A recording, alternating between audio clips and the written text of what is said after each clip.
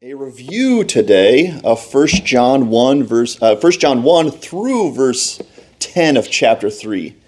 And actually, that sounds like it's going to be a lot, right? That sounds like I'm going to keep you over and the food's going to go stale. Actually, my goal is to finish early, and you should all laugh right now because, yeah, right. No one's buying it.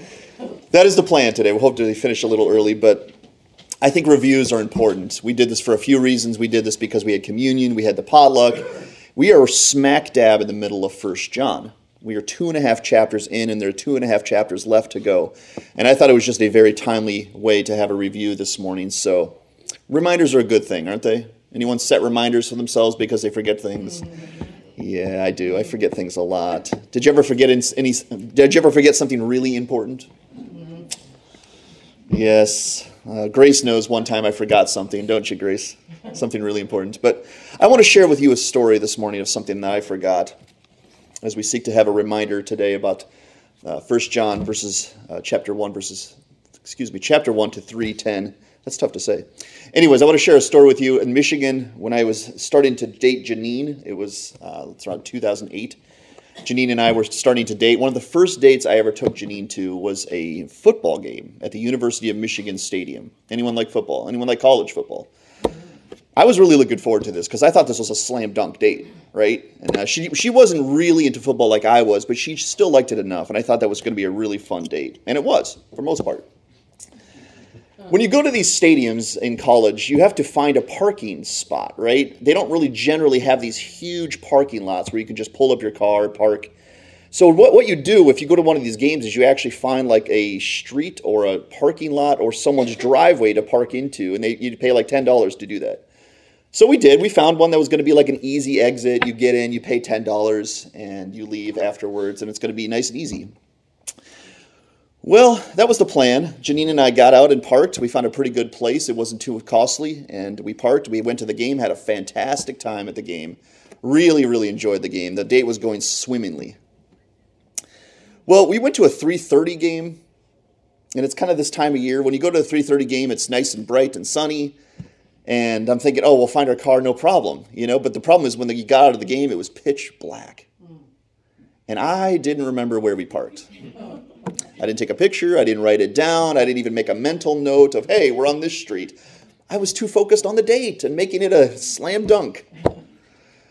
So we start walking around. I'm like, how hard is it going to be? We'll walk down the right path and we'll eventually just stumble across this car. And well, we walked and walked and walked and walked and walked. And the car was nowhere to be found. We tried this driveway and that street and this driveway and that street, and the car was nowhere. And I'm going to be honest, we got a little frustrated at this. We got a little frustrated at each other. In fact, I think it was all directed at me because I was the one planning this date. I was the one that was supposed to have my act together, and I didn't. Guys, I think it took us about an hour. Right? Am I right, Janine? About an hour to find the car, walking and pacing and mumbling under our breath and things like that. But eventually we found the car. You know why I think we found the car? I think literally every other car was gone by that point. There it is. Yeah, we found the car, and it was only 2:30 in the morning. No, it wasn't that late. But I forgot where we parked, and I felt like such a bozo after that, thinking, how could I do that? How could I forget something so simple? But we need reminders, don't we? If you're that type of person, I write reminders for myself all the time because I'm a forgetful person. What we don't want to do with the Word of God is forget, right? It's nice and easy to listen to sermons and nod and feel convicted. The problem is do we remember them? Do we keep them in our minds? Do we keep them in our hearts? Are we trying to implement the truths that we have heard? So what we're going to do today is simply a review.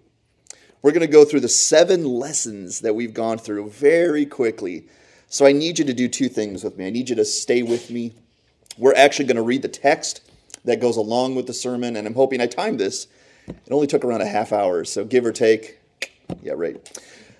So we're going to start here in 1 John chapter 1, of course, where you should start. And the first lesson we looked at was called Jesus Changes Everything, verses 1 to 4.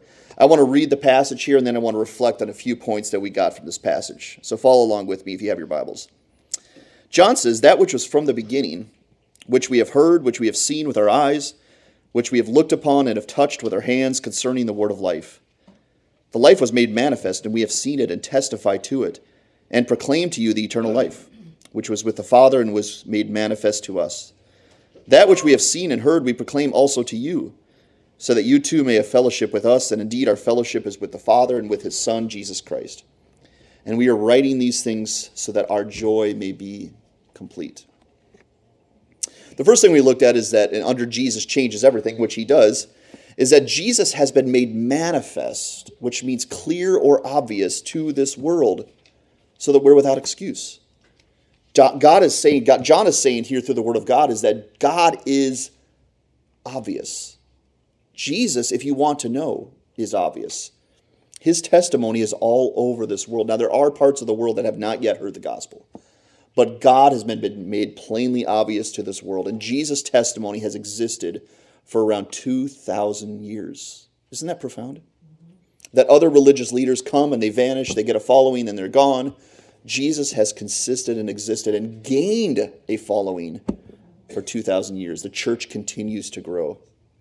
That is an evidence of Jesus being made manifest, clear or obvious to this world. Here's another instance of that. After Jesus had been rose from the dead, about 500 people saw him alive after he had been in the tomb for 3 days. Isn't that amazing?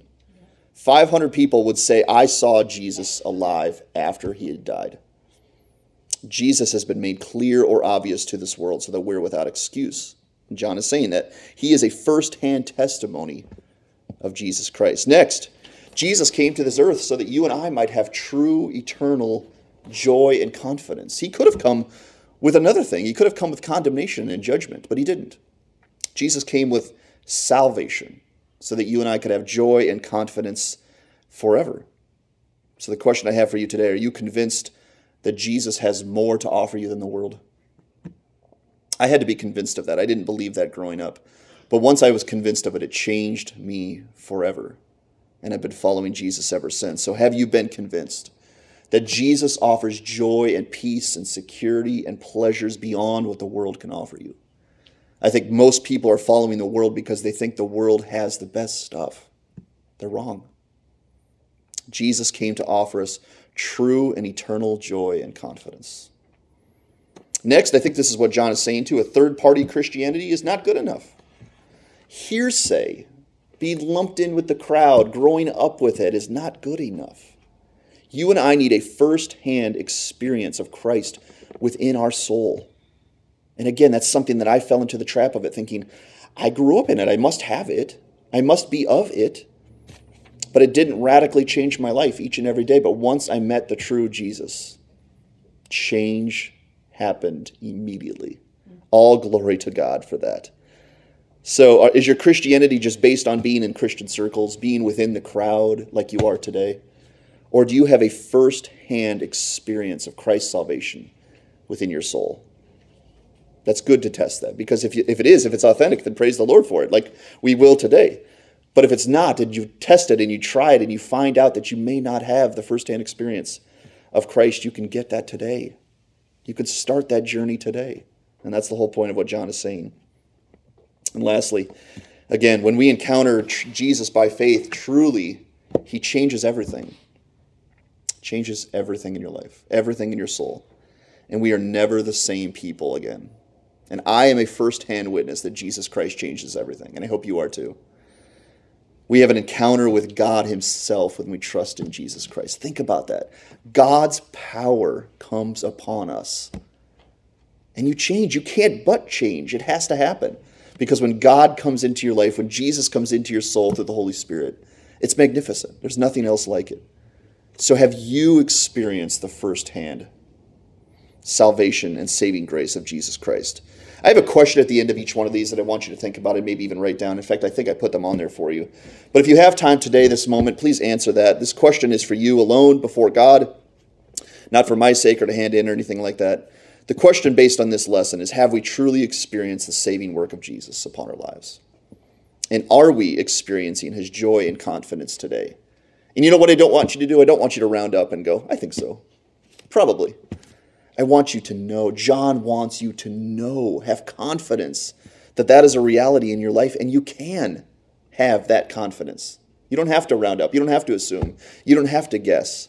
You can have that joy and that confidence today. And therefore, once you have it, the world can't tempt you. Not greatly. Because you've experienced the joy and the confidence that transcends this world. The next thing we looked at was called shedding light on the darkness. And this is found in verses 5 to 10 of 1 John chapter 1. And I want to read this as well. Listen to what John says. This is the message we have heard from him and proclaimed to you, that God is light, and in him is no darkness at all. If we say we have fellowship with him while we walk in darkness, we lie and do not practice the truth. But if we walk in the light as he is in the light, we have fellowship with one another, and the blood of Jesus, his son, cleanses us from all sin. If we say we have no sin, we deceive ourselves, and the truth is not in us. If we confess our sins, he is faithful and just to forgive us our sins and to cleanse us from all unrighteousness. If we say we have not sinned, we make him a liar, and the word is not in us. So this is what we looked at from shedding light on the darkness. Number one is we must understand that God detests wickedness. He does. He hates it. God is holy. He cannot have any fellowship with sin. And maybe that sounds harsh, that God would be that way. But if you know anything about God, that's how you want God to be. You want him to be higher and greater and more holy than what this world can offer. And he is. But it also means God cannot fellowship with sin. He can't. He's not like us who from time to time will just wink at sin and go, whatever. They meant well. No big deal. God can't. He's holy. He's righteous. He's pure. So God must have a stance against sin that is unlike you and I. And he does. Next, it means there is no middle path between light and darkness. It's one or the other. It's like we talked about when we went through this lesson. It's either going north or south. You can't go both. You can't go north and south at the same time. And I think we like to give ourselves the benefit of the doubt and go, okay, I'm not truly following Jesus, but I'm not wicked. I'm not worldly either. And God tells us today it's either light or darkness. It's one or the other. Which is it? And you can know that today. And here's the thing about God. Next is if we confess our sins and own up to them, which seems obvious if you know God, we can come out of the darkness and into the light this very day. If you're not already in the light, you can come out this day. You don't have to wait. You don't have to clean yourself up. You turn to Jesus Christ and he cleanses you and he brings you into the light by his credit. In fact, that's what we celebrate in communion. And here's another cool thing to know is that God wants us with him. A scary person like God, you might not be sure, right? I don't know. Is that someone I want to be nearby? Yes, it is. That's someone you want to be very, very close to. He's good, and he's righteous, and he's pure, and he's loving, and most of all, he's a refuge. But we have to forsake our sins if we want to be with God. We can't say, God, this is who I am. Like it or leave it. Here I am. No. God says, leave your sins, and then you and I can have a relationship. And lastly, from this lesson, practicing obedience to Christ is the light. That's how you and I know that we're following Jesus Christ. And this lesson comes over and over again in 1 John. He wants us to really know that we need the assurance of our salvation. That assurance is obedience to Christ. That is the light. And it's the best possible place for us. God is not stealing our joy when he says, obey me. On the contrary, he's trying to give us joy. He's trying to give us security and peace and confidence. So when we practice obedience to Christ, it proves two things. That we understand sin, we understand how it is against God, and we hate that sin as God does, or like God does. Light is safe and good. Darkness abuses us. Do you know that about darkness? Do you know that about the world? Do you know that about Satan's schemes? He's an abusive father, and we'll come back to that. All he wants to do is steal from you and harm you and ultimately destroy you. Darkness is not good. Darkness is not fun. Darkness is not cool. Light is safe and good and wholesome. And God wants you in that light. So the question based on this lesson is, are we calling sin darkness and repenting of that sin so you and I can live in the light of Christ and practice obedience to him? Are we calling sin what it is today? Not justifying the sin, because that's the devil. The devil wants us to justify our sin so he can keep us in the darkness forever. Sin's not that bad. God doesn't really hate it that much. Your sin is, it's so common. It's no big deal. It is a big deal against a holy God. In fact, the fact that we celebrated communion should prove that to us, because if there was any other way for God to save us besides sending his son, he would have done it. Sin is a big deal. God had to crush his own son in order to save us. And he did. And he wants us with him today. But you and I have to be honest with sin. We have to say what it is, and we have to desire to come out of that sin. And when we do, God is there, and he says, "Come, child. I will cleanse you and heal you." We're going quickly through these. That's kind of the whole point, so I hope you're able to keep up with us. Let's look at the next lesson called Obedience is Life. Obedience is life. We're going to look at verses 1 to 6 of 1 John 2. John says, "My little children, I am writing these things to you so that you may not sin. But if anyone does sin, we have an advocate with the Father, Jesus Christ the righteous. He is the propitiation for our sins, and not for ours only, but also for the sins of the whole world. And by this we know that we have come to know him, if we keep his commandments. Whoever says, 'I know him,' but does not keep his commandments is a liar, and the truth is not in him. But whoever keeps his word, in him truly the love of God is perfected. By this we may know that we are in him. Whoever says he abides in him ought to walk in the same way in which he walked." The first point we learn from this lesson is that obedience to Jesus, once again, is proof of our authenticity as a Christ follower. That's how you authenticate your actual relationship with Jesus. You obey him. Because if you can obey him, God is helping you do that. There's no way you and I can obey Jesus Christ without Jesus Christ. And so obedience is that proof, that assurance that you and I know that we truly do belong to Jesus. And we need that assurance. I hope you know that today. I can't live without that assurance. I can't sleep peacefully in my bed without the assurance that I belong to God, that I'm on his side, that he has cleansed my sins, that I would be with him forever. Don't you need that assurance as well? I need it. And John is saying, then obey. Obey the Lord. That's how the assurance comes into your soul. So that is the proof. B, if we are obeying Jesus, he is, John calls us, our advocate and our propitiation, which means that Jesus does two things. He speaks to God on our behalf and vouches for us, and he also makes the payment for our sins. What a Savior, isn't it? Not only does he speak up, but he also says, here's the payment they owe to you, God. I've paid it in full. Jesus does that. He has made the payment, which means he covers our sins forever. They'll never come back up. They'll never creep back in. God will never hold it over our heads and say, see, remember? I remember. God doesn't do that. He cleanses us from head to toe. And when you and I obey Jesus, we know that Jesus is our Savior. My Savior. Your Savior. And that's a really important thing to know. Next, John says that living and looking like Jesus is our goal upon this earth, to look like the one who saved us.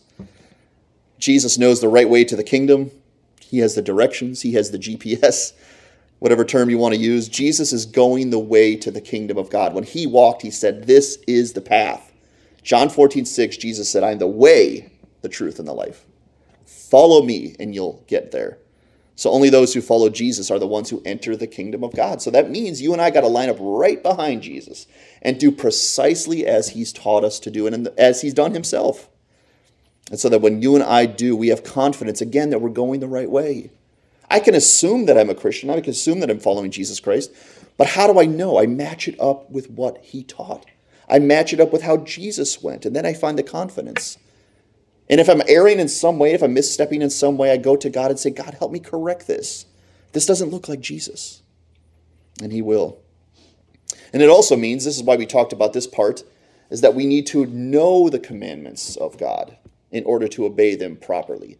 Again, obedience is one of those things you sort of give yourself the benefit of the doubt and say, yeah, I'm pretty good. I follow Christ. I'm pretty religious. But without knowing the actual commandments of God, how can we know that we are following Jesus Christ?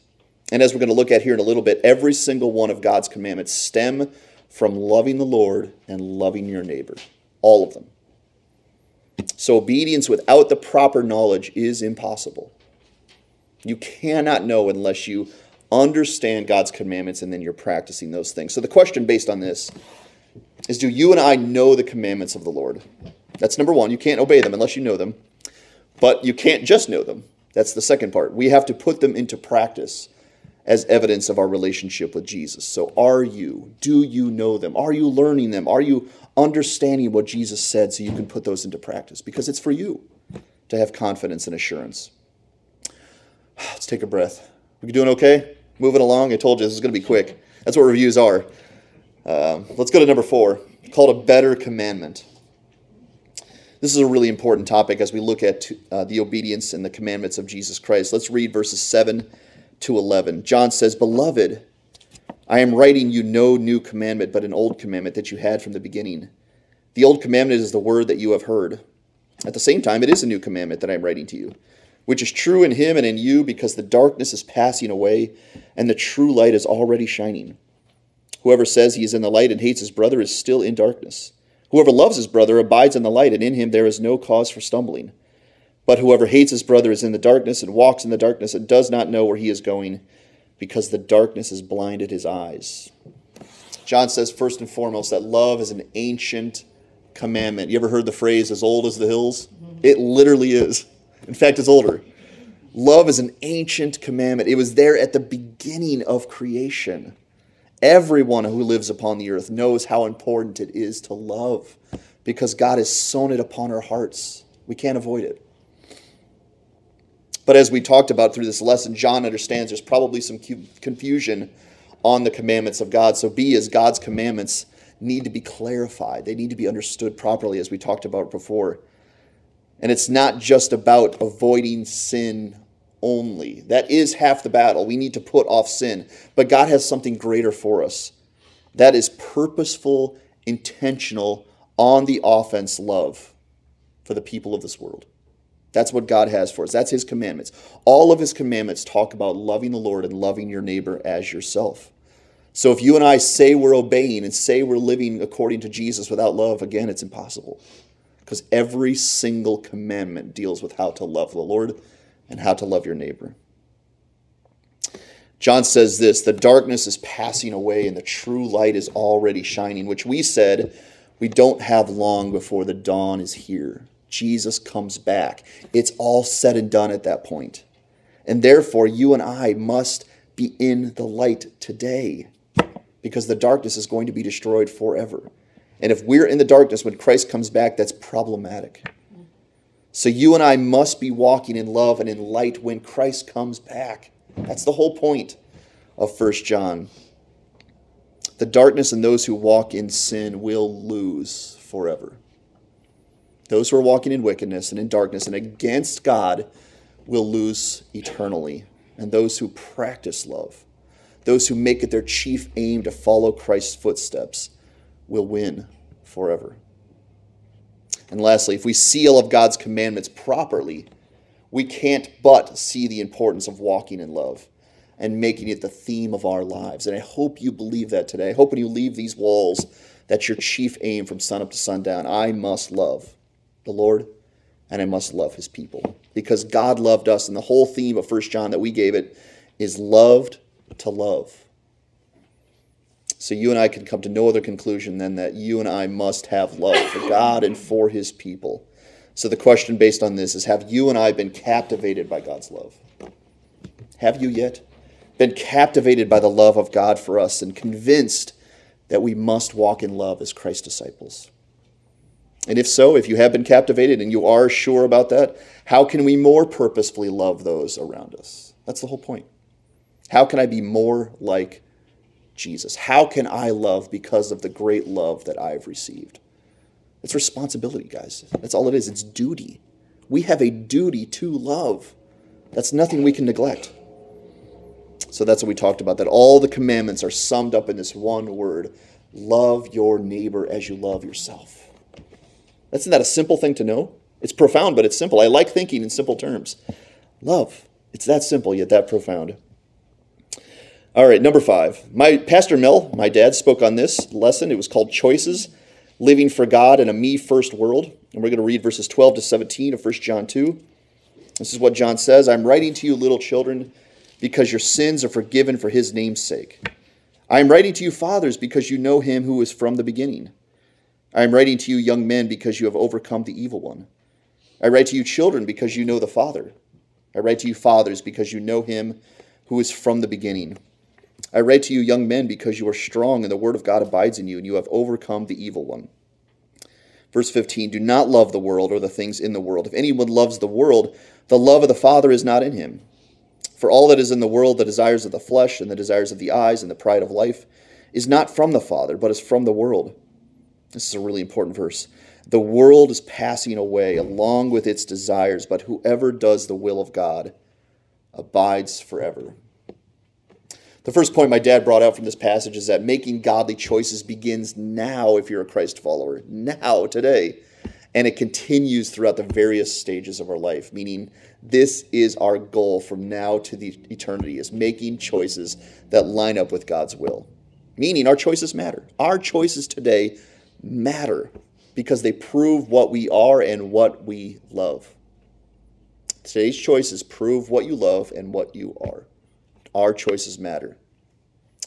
B, making godly choices means actively and intentionally loving God more than loving the world. Again, it's based on choices. Because there's two things you can love today. You can love the world, the pattern of this world, or you can love God and what he has set up. And you and I need to put God over our desires and ambitions. Remember how Jesus taught us to pray? Father, hallowed be your name. Your kingdom come. Your will be done on earth as it is in heaven. Making godly choices means actively and intentionally loving God more than loving the world. Next, he said, making godly choices requires a lifetime commitment to do the will of God. Okay, this isn't, for the next week, God, you got me, and then I want to go back to my life. No, forever, for the rest of your life, it is making godly choices. We call that commitment. Or God has even a stronger word. He calls it covenant. God covenants himself with us and says, I will love you from now until forever. I will take care of you. I will provide for you. I will give you everything you need. Your role in the covenant is to obey God and make godly choices. That is a commitment you and I must make if we belong to Jesus Christ.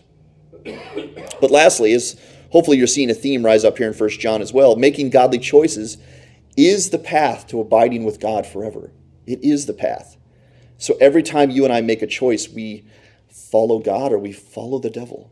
And that's a really sobering thought to have. But when we make godly choices, God's assurance floods our soul. And he says to us, you are mine, child. You couldn't do this otherwise. You are doing this because you love my son. So the question for us based on this lesson is, do we love God practically, or are we loving the world with our daily choices? Ask yourself that question. Please ask yourself that question. Who are you actually loving with your choices today? Can you and I honestly be characterized as people striving to do the will of God? And I ask that of myself. Just because I'm a pastor, I don't get a pass on this, going, oh, he definitely is. I have to know that. I have to know that I'm making godly choices. Are you today? You can today, by the way, if you aren't this very moment. Very quickly, I lied again, so half hour I was wrong. But we're getting close. Last two lessons, number 6, as we looked at the greatest fear imaginable from 1 John 2, 18 to 29, a little longer passage. This is what John says. He says, children, it is the last hour, and as you have heard that Antichrist is coming, so now many Antichrists have come. Therefore we know it is the last hour. They went out from us, but they were not of us. For if they had been of us, they would have continued with us. But they went out that it might become plain that they are not all of us. But you have been anointed by the Holy One, and you all have knowledge. I write to you not because you do not know the truth, but because you know it, and because no lie is of the truth. Who is a liar but he who denies that Jesus is the Christ? This is the Antichrist, he who denies the Father and the Son. No one who denies the Father has the Son, and no one who denies the Son has the Father. Whoever confesses the Son has the Father also. Verse 24, let what you heard from the beginning abide in you. If what you heard from the beginning abides in you, then you too will abide in the Son and in the Father. And this is the promise that he made to us, eternal life. I write these things to you about those who are trying to deceive you, but the anointing that you received from him abides in you, and you have no need that anyone should teach you. But as his anointing teaches you about everything and is true and is no lie, just as it has been taught to you, abide in him. And now, little children, abide in him, so that when he appears we may have confidence and not shrink from him in shame at his coming. If you know that he is righteous, you may be sure that everyone who practices righteousness has been born of him. We call this lesson the greatest fear imaginable, and it was a good type of fear. And the first thing we noticed from 1 John, this passage here, is he says the main Antichrist is coming. He's coming. But many Antichrists are already amongst us. Those Antichrists are trying to deceive us and lure us away from the truth of God. And God is warning us of those people once again, because those people are sent by the devil to destroy us. It's just the honest truth. They're sent to lure away and to entice away so that you and I do not follow Christ unto life. But John goes on to say through this, the only fear that you and I should have as Christians is the fear of God. One singular fear, and it's a really important fear. That finding out that you and I are on the wrong side of God should be the only fear that you and I should have, because it drives every decision. And it also drives away every other petty fear. If you and I have the right type of fear, which is the fear of God, which again is not for fear's sake, we'll look at this, it is for confidence' sake, then you and I will stand confidently before God. And that fear should motivate us to stay faithful to Christ. And that fear definitely chases away all your petty fears and insecurities. Because not being with God on the last day should terrify us. It really, really should. Paul says, work out your salvation with fear and trembling. Because that trembling causes good, proper action. And it's a good fear. Next, it says true liberty isn't following the pattern of this world. Like we've been convinced by the world that the people with real liberty are the people that are going against God because they make their own path, they live their own way, they do whatever they want. The only problem is their path leads to destruction. That says it's not liberty then. The true liberty is following Jesus on the path that leads to life. And I hope I don't need to convince you of that. If you know anything about Jesus Christ, you know he is better than the world. He has more to offer you than the world. He has the true liberty. And he has the true life. So you and I must find the true liberty in Christ and not be deceived by the world's fake liberty. Because it's not liberty. It's not freedom. Christ is. He is true freedom. So the real fear is found in God and the real liberty is found in Jesus Christ. And then lastly, John says, we must abide in Jesus at all times. That's a really important phrase that comes up over and over in Scripture. Abide in him. You guys know what that word means? Abide, to remain, to stay, to be in, don't leave. So that you and I can have confidence when we stand before God in the last day. Because we're in his Son. We're in the refuge. We have payment for our sins. And that knowledge of that today will drive our actions, will give us assurance and contentment and true joy, unlike the world has. And I hope you guys realize that. The world needs this kind of joy, and we have it. And abiding in Jesus also removes every single fear, even the fear of God. On the last day, we don't have fear, we have confidence. If we're abiding in Christ, making the fear of God the greatest fear imaginable, because it's not for fear's sake, it's for the sake of confidence on the last day. That is a really, really good fear. So the question we have based on this lesson is, are you and I abiding in Jesus today? Are we going against the pattern of this world so as to find true joy, to find true confidence and true liberty? And then a follow-up question is, how can you and I use the fear of God to stay near his perfect love? Because that's the entire point. Not to just be terrified of God and just walk on eggshells. That's not the point. The point is to stay near God.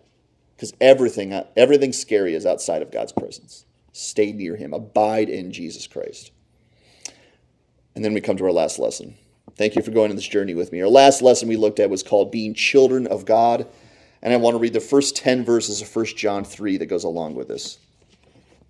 John says, see what kind of love the Father has given to us, that we should be called children of God, and so we are. The reason why the world does not know us is that it did not know him.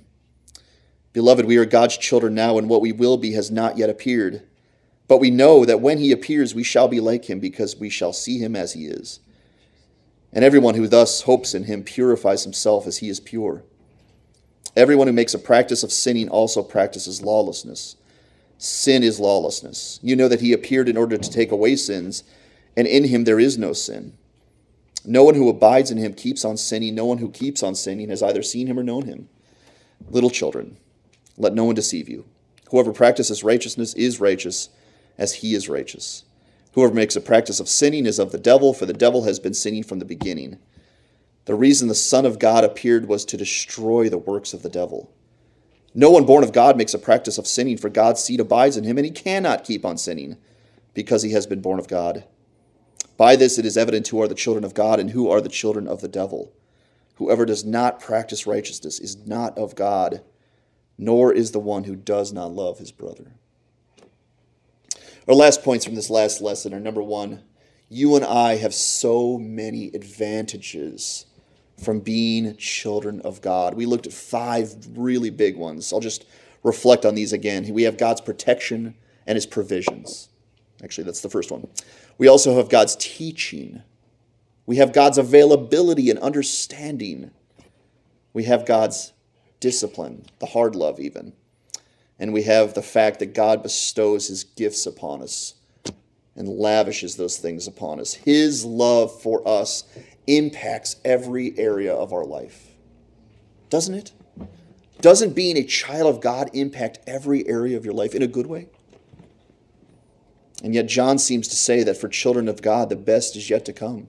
That what you and I have right now is only a sample of what awaits us. If you and I belong to Jesus Christ, the love that you and I experience right now from God is a sampling in comparison to what awaits us in eternity. Wow, right? I mean, if you guys need something to thank the Lord for, right there, today during the testimonials, thank you, Lord, for what is coming. Because we await eternal hope and riches beyond what we've ever possibly conceived. Praise the Lord for that. Next is the knowledge and joy of what awaits us should cause us to prepare ourselves and purify ourselves for the coming day of Jesus, because we talked about this. Jesus is worthy to have a pure, holy church and bride who loves him, who's readied themselves to say, Lord, I love you. Look at my life. I've set myself apart for your sake. I want to be with you alone, Lord Jesus. Because Jesus is worthy to have that type of bride, isn't he? Isn't he worthy to have people who genuinely love him and not have to be coerced into it every single day? Jesus demands and deserves a bride who genuinely loves him and gets ready for that day. And the way that you and I get ready is the last point here, practicing righteousness. You and I must look at the practices of our lives and see if they line up with who we believe our Father to be. If we say God is our Father, and I hope most of you do, we must practice righteousness. If we practice sin and we don't practice righteousness, we lose all confidence that we actually belong to God. We can't be sure. We can't know. But if you and I obey the Lord's commands, and this is all over 1 John, the second half of 1 John is going to bring this up again and again. If we obey the Lord's commandments, we know we're of God, and that you and I are waiting for his amazing eternal blessings. Because obedience to God is the assurance that we belong to him, and that the best is yet to come, and it's what Jesus is worthy of. Obedience is good. Obedience is a really good gift from God. So the last question I have for you based on this. Are you a true child of God today? And the last time we spoke on this, I gave you an invitation to come talk to me if you're unsure, if all of this is making your head spin and you don't know and you're wondering, do I really belong to Christ? Do I really have this joy? Do I really have this confidence? Don't leave the doors unsure. Come talk to me. Because you can know today that you belong to Jesus Christ. You can start that journey. And I remember what that was like in my life, and I want you to have that as well. If you do not have it, is there anything holding you back from turning to Jesus today? Because I promise you the world will let you down in this life or the next. Jesus cannot let you down. He is the Son of God. He is the Messiah. He is the King of Kings. He has the all authority on heaven and on earth. I'm going to skip over the application because we're close to the time here. I'm just going to say these last few things. This has been a review of the first half of 1 John. And remember how I started the sermon. Do not forget. Let us not be like me, forgetting where I parked the car, with this much truth. This is so good and helpful for our soul. We can't forget this. Hopefully you and I are learning that we have been loved to love. If you need to come talk to someone, please come to me or Pastor Mel or the deacons. If you need to understand what it's like to follow Jesus Christ, to trust in him, to believe in him, to know that you belong to God. And you can find that assurance today because Jesus came to save sinners like myself. And he can save you too. And as I usually end most of my lessons, Jesus is worthy to have us love him as well. Let's pray. Father, thank you so much for this review. I know we went quickly, but I do thank you for the truth that hopefully impacted our souls today once again. Guide us, direct us to where we need to go. Father, if we are on the right path and we have that confidence today, help us to soldier on, to find the strength and the legs to go forward and to say, we're not there yet. Father, if we are still in our sins and still in the darkness and unsure that we're children of God, help us to understand that we can have that assurance today through Christ Jesus, because that's the whole point of him coming to the earth. Speak to the souls here today. Make it apparent what is real, what is truth, what is true liberty, what is true fear, and drive us to the refuge of Jesus Christ. We thank you and we praise you. In Jesus' name, amen.